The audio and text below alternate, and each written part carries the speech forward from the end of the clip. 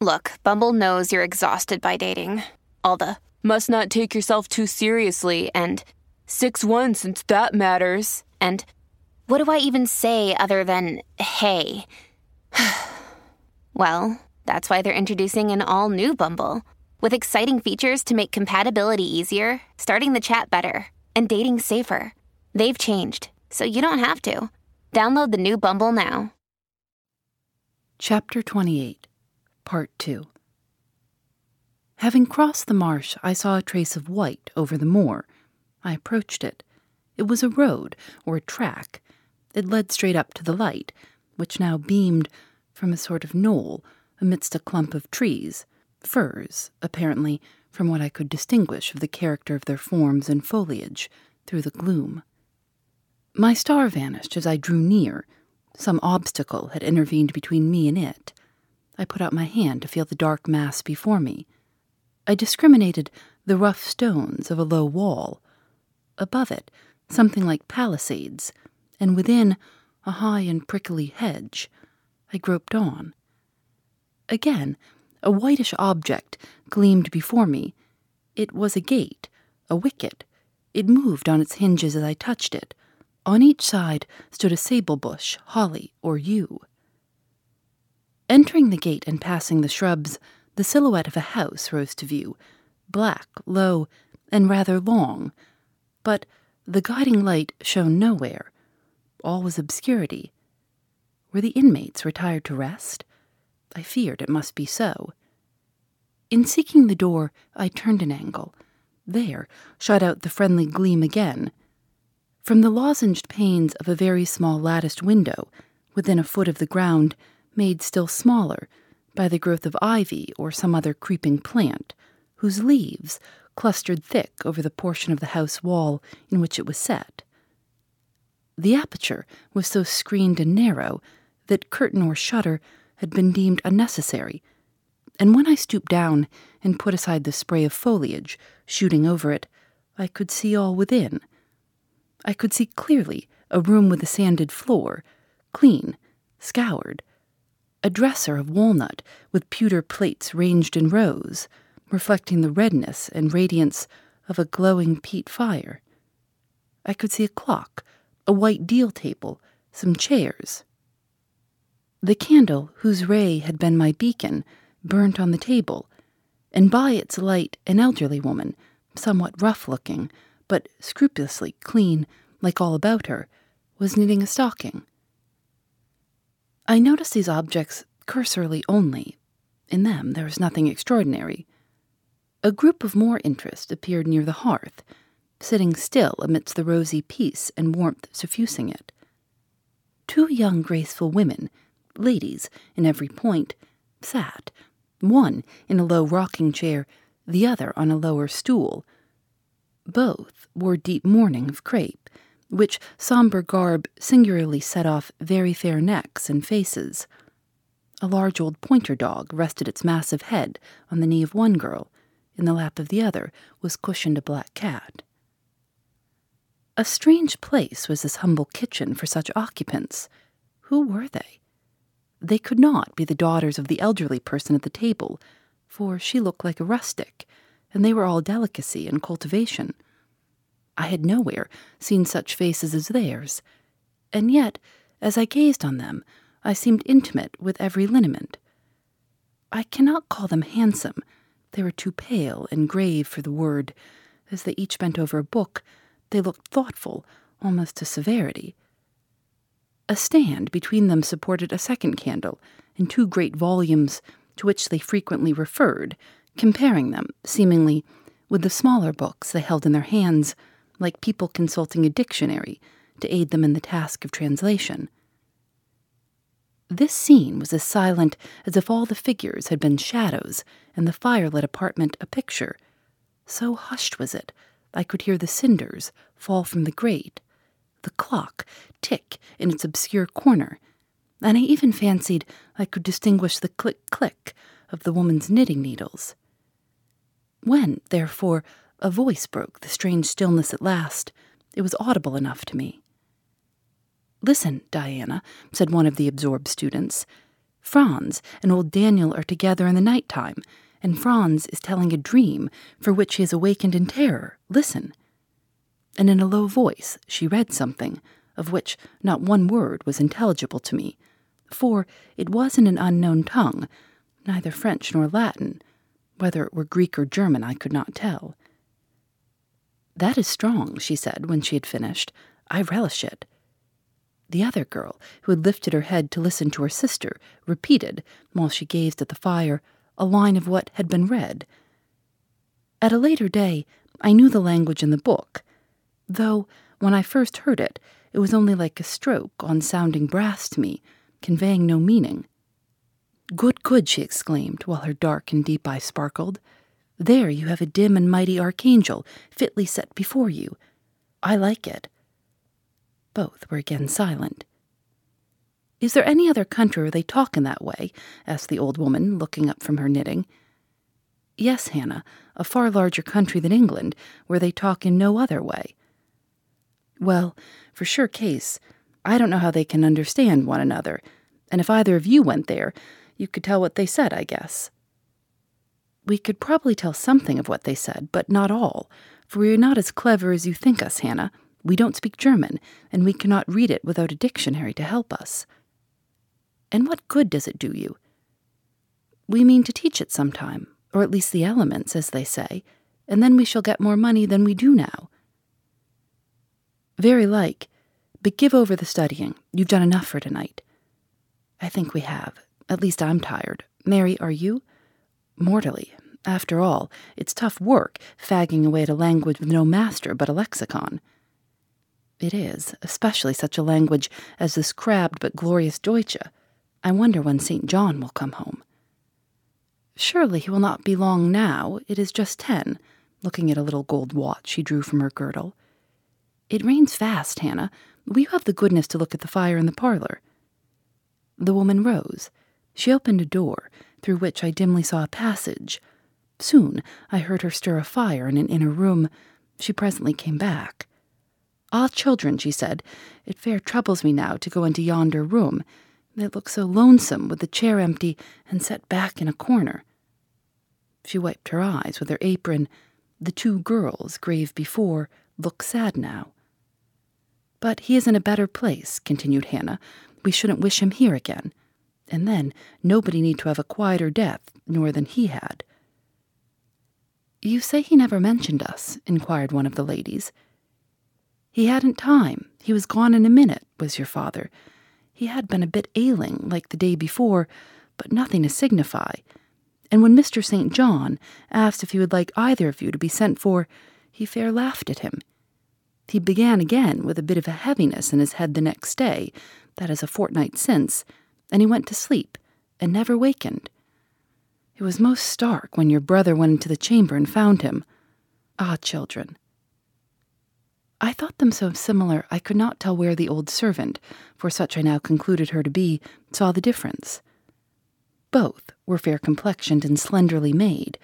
Both possessed faces full of distinction and intelligence. One, to be sure, had hair a shade darker than the other, and there was a difference in their style of wearing it. Mary's pale brown locks were parted and braided smooth. Diana's duskier tresses covered her neck with thick curls. The clock struck 10. "You'll want your supper, I am sure," observed Hannah, "and so will Mr. St. John when he comes in." And she proceeded to prepare the meal. The ladies rose.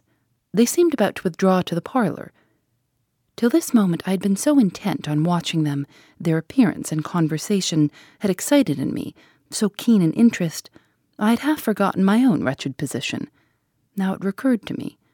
More desolate, more desperate than ever, it seemed from contrast. And now, impossible did it appear to touch the inmates of this house with concern on my behalf, to make them believe in the truth of my wants and woes, to induce them to vouchsafe a rest from my wanderings. As I groped out the door and knocked at it hesitatingly, I felt that last idea to be a mere chimera. Hannah opened. "What do you want?" she inquired in a voice of surprise, as she surveyed me by the light of the candle she held. "May I speak to your mistresses?" I said. "You had better tell me what you have to say to them. Where do you come from?" "I am a stranger." "What is your business here at this hour?" "I want a night's shelter in an outhouse or anywhere, and a morsel of bread to eat." Distrust, the very feeling I dreaded, appeared in Hannah's face. "I'll give you a piece of bread," she said, after a pause, "but we can't take in a vagrant to lodge. It isn't likely." "Do let me speak to your mistresses." "No, not I. What can they do for you? You should not be roving about now. It looks very ill." "But where shall I go if you drive me away? What shall I do?" "Oh, I'll warrant you know where to go and what to do. Mind you don't do wrong, that's all. Here's a penny. Now go." "A penny cannot feed me, and I have no strength to go farther. Don't shut the door. Oh, don't, for God's sake."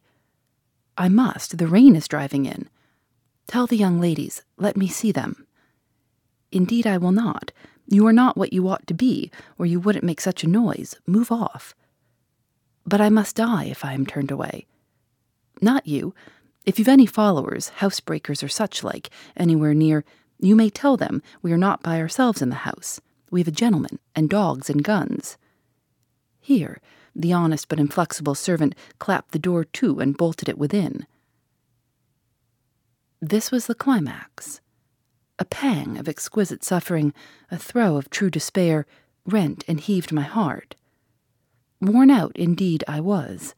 Not another step could I stir. I sank on the wet doorstep. I groaned. I wrung my hands. I wept in utter anguish.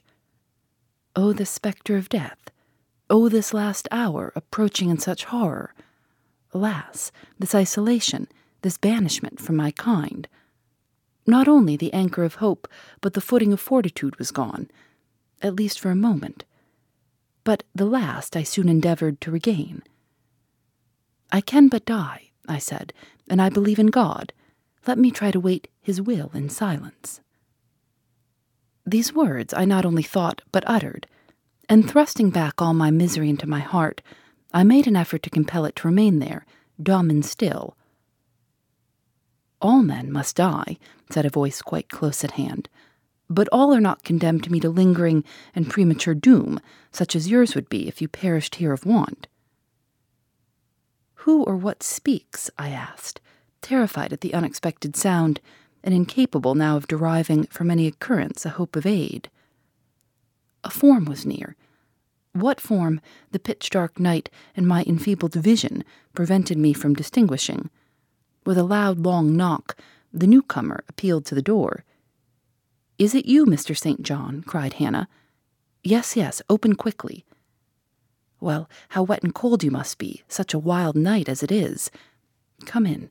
Your sisters are quite uneasy about you, and I believe there are bad folks about. There has been a beggar woman. I declare she is not gone yet, laid down there. Get up, for shame, move off, I say." "Hush, Hannah. I have a word to say to the woman. You have done your duty in excluding, now let me do mine in admitting her. I was near and listened to both you and her. I think this is a peculiar case. I must at least examine into it. Young woman, rise and pass before me into the house." With difficulty I obeyed him. Presently I stood within that clean, bright kitchen, on the very hearth, trembling, sickening, conscious of an aspect in the last degree ghastly, wild, and weather-beaten. The two ladies, their brother Mr. St. John, the old servant, were all gazing at me. "St. John, who is it?" I heard one ask. "I cannot tell. I found her at the door," was the reply. "She does look white," said Hannah. "As white as clay or death," was responded. "She will fall. Let her sit." And indeed, my head swam. I dropped, but a chair received me. I still possessed my senses, though just now I could not speak. Perhaps a little water would restore her. Hannah fetched some, but she is worn to nothing. How very thin and how very bloodless. A mere spectre. Is she ill or only famished? Famished, I think. Hannah, is that milk? Give it me and a piece of bread. Diana, I knew her by the long curls which I saw drooping between me and the fire as she bent over me, broke some bread, dipped it in milk, and put it to my lips. Her face was near mine. I saw there was pity in it, and I felt sympathy in her hurried breathing.